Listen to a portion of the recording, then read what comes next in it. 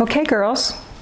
You know, when I think back on the first time I read that my mindset, what I choose to dwell on, what I choose to believe, will be the engine that will drive my emotions, and my emotions will follow wherever my mindset goes. I didn't believe a word of that. I absolutely couldn't believe that that was true. But I did what I was told in the books, all the stuff I had written down. And it was absolutely true. I told you how I hated Ed's guts, the 26 things I hated about him. And what we're going to be learning in the future is that we're going to be only allowed, not this week, but in the future, I think it may start with lesson 1 next week. I'm only going to be allowed to dwell on my husband's good points, and I'm not allowed to dwell on the 26 things that I hated about Ed. And I did. The mindset was to only dwell on his good points, and guess what? My caboose of emotions followed, and I fell madly in love with him. He was still raging, and I fell madly in love with him. I was shocked. I couldn't believe it. But this is really a secular concept, because wherever our mindset goes, no matter whether it's with work or relational issues, our emotions will follow. And you're going to have to find that out for yourself in case you don't already own that concept. I was 39 when I went through this process, and a lot of you here are younger than that. So that'll be interesting. Anyway, if you will look through the many things we gave you, one of them was a Knowing God's Attributes packet. Now, my girlfriend Denise and I put this packet together when we were doing a women's retreat many, many years ago. And what we wanted, I got so much fun doing this, because what I wanted, which is the story of my life, I want Jesus Christ and who he is to be easy for any of us to get and to understand. And so we put together this list of God's attributes so that we could get it and say, wow, and wrap our heads around the various aspects of his attributes. So I'm going to ask you if during not just this coming week, but over the next 11 weeks, if you would look over 2 or 3 of them every day, just working your way through the packet. But it's pretty amazing, God's attributes. You know, the very first one they talk about is his love, which is the only kind he has. We have a number of different ways to love. We have friendship love, we have erotic love, we have marital love. But God only has one kind of love, and it's selflessly always putting me first. Now, I don't know about you, but my heart is dying to be put first. And the God of the universe puts me first. And that's the only kind of love that he has.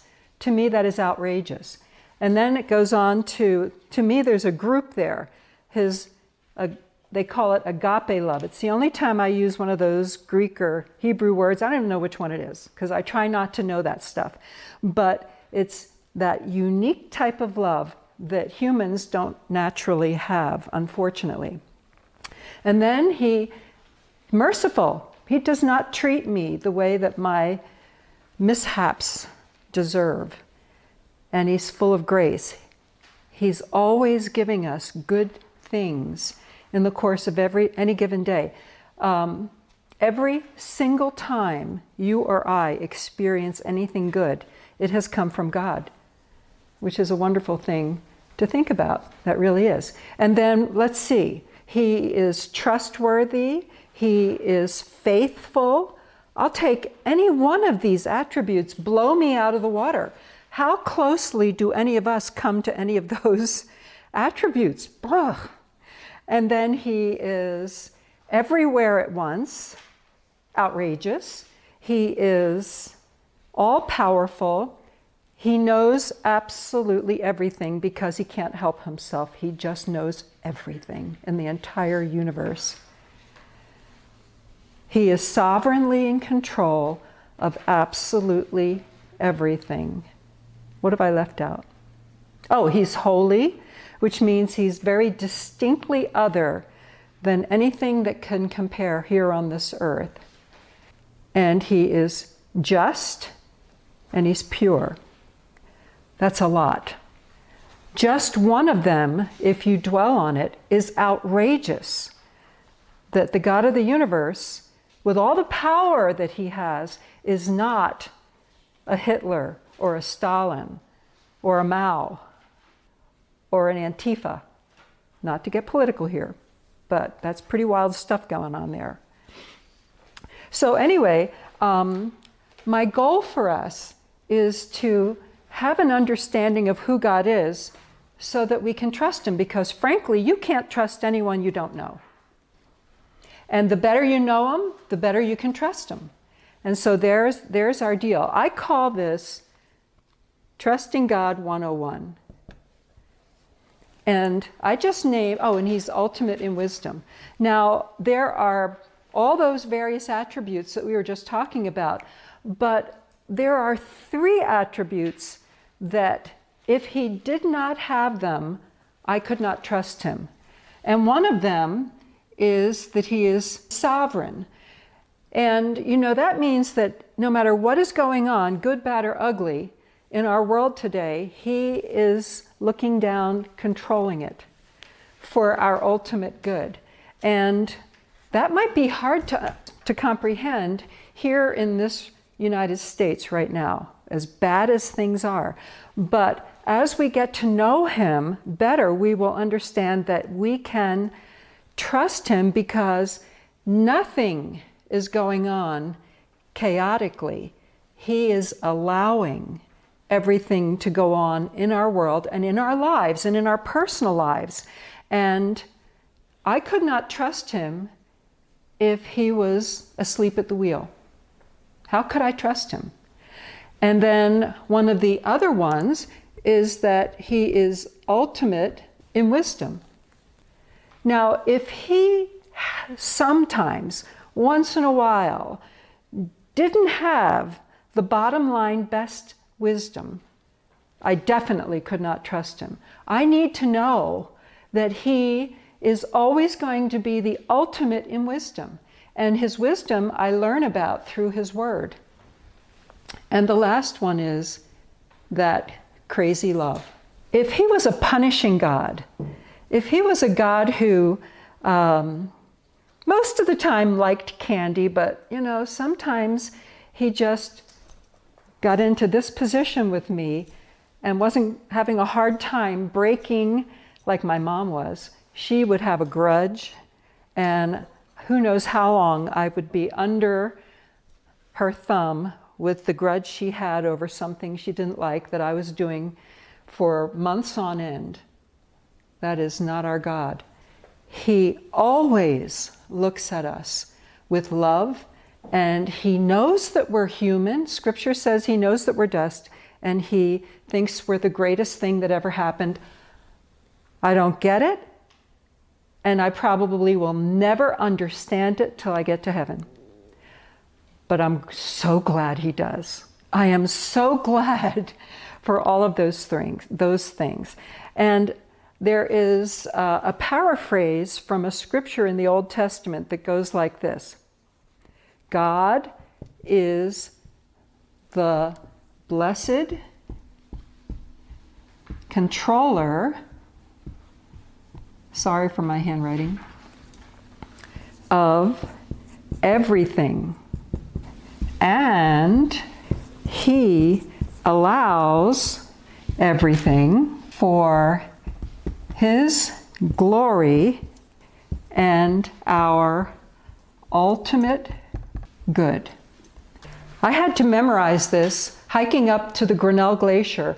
I was with my mentor and a girlfriend. The 3 of us were doing probably 100 switchbacks, and they were short switchbacks. And every time we came to the next switchback, we would practice memorizing this. So I got it. But let's take a look at what is saying here. God is ultimately going to be in control of absolutely everything, and he allows me to marry a rageaholic. Fill in the blank. Okay? He allows everything for his glory so that ultimately we'll be able to say, look at you, Lord. And maybe the thing that's really critical here is that the word ultimate is there. Most of the time when I go through a hard thing, it does not feel good when I'm going through it. But I have learned that he is always about doing something that is ultimately to my best interest, and it may not feel good right now. As a matter of fact, when I go through a really hard time and it looks so bleak, I will say to the Lord, with no feelings of joy, by the way, but with determination, Lord, I believe that you are doing something good here, and it might take 5 years before I even see it. But I'm going to trust you for it, because you have told us that you are going to do that, something that is ultimately in our best interest. So our goal is to start moving towards believing that God is everything that he says he is, and putting our trust in him, in his sovereign, wise, and loving control over everything. And that's going to be key, because I can't trust anyone that I don't know. That's for sure. Does anyone have a question about that? Because we're going to be getting into this more and more as we go. It was critical for me to believe this when I started my process. I could not have taken that first step if I didn't believe this. How did you do that? I mean, you must have just believed it. So if you don't believe it, how do you get there? Well, first, for starters, you say, God, help me. Because one of the best things in my life is taking the truth that is in Scripture that says, you don't have because you don't ask. Ask and you will receive, and your joy will be complete. I hold him to that. I hold God to everything, and you know what? He loves that. He loves to meet us where we're at, but he wants us to initiate the effort toward him. I must initiate towards God, and then boom, he's there. He's a gentleman. He's not saying, I'm going to shove myself down your throat. Not like what my mother did.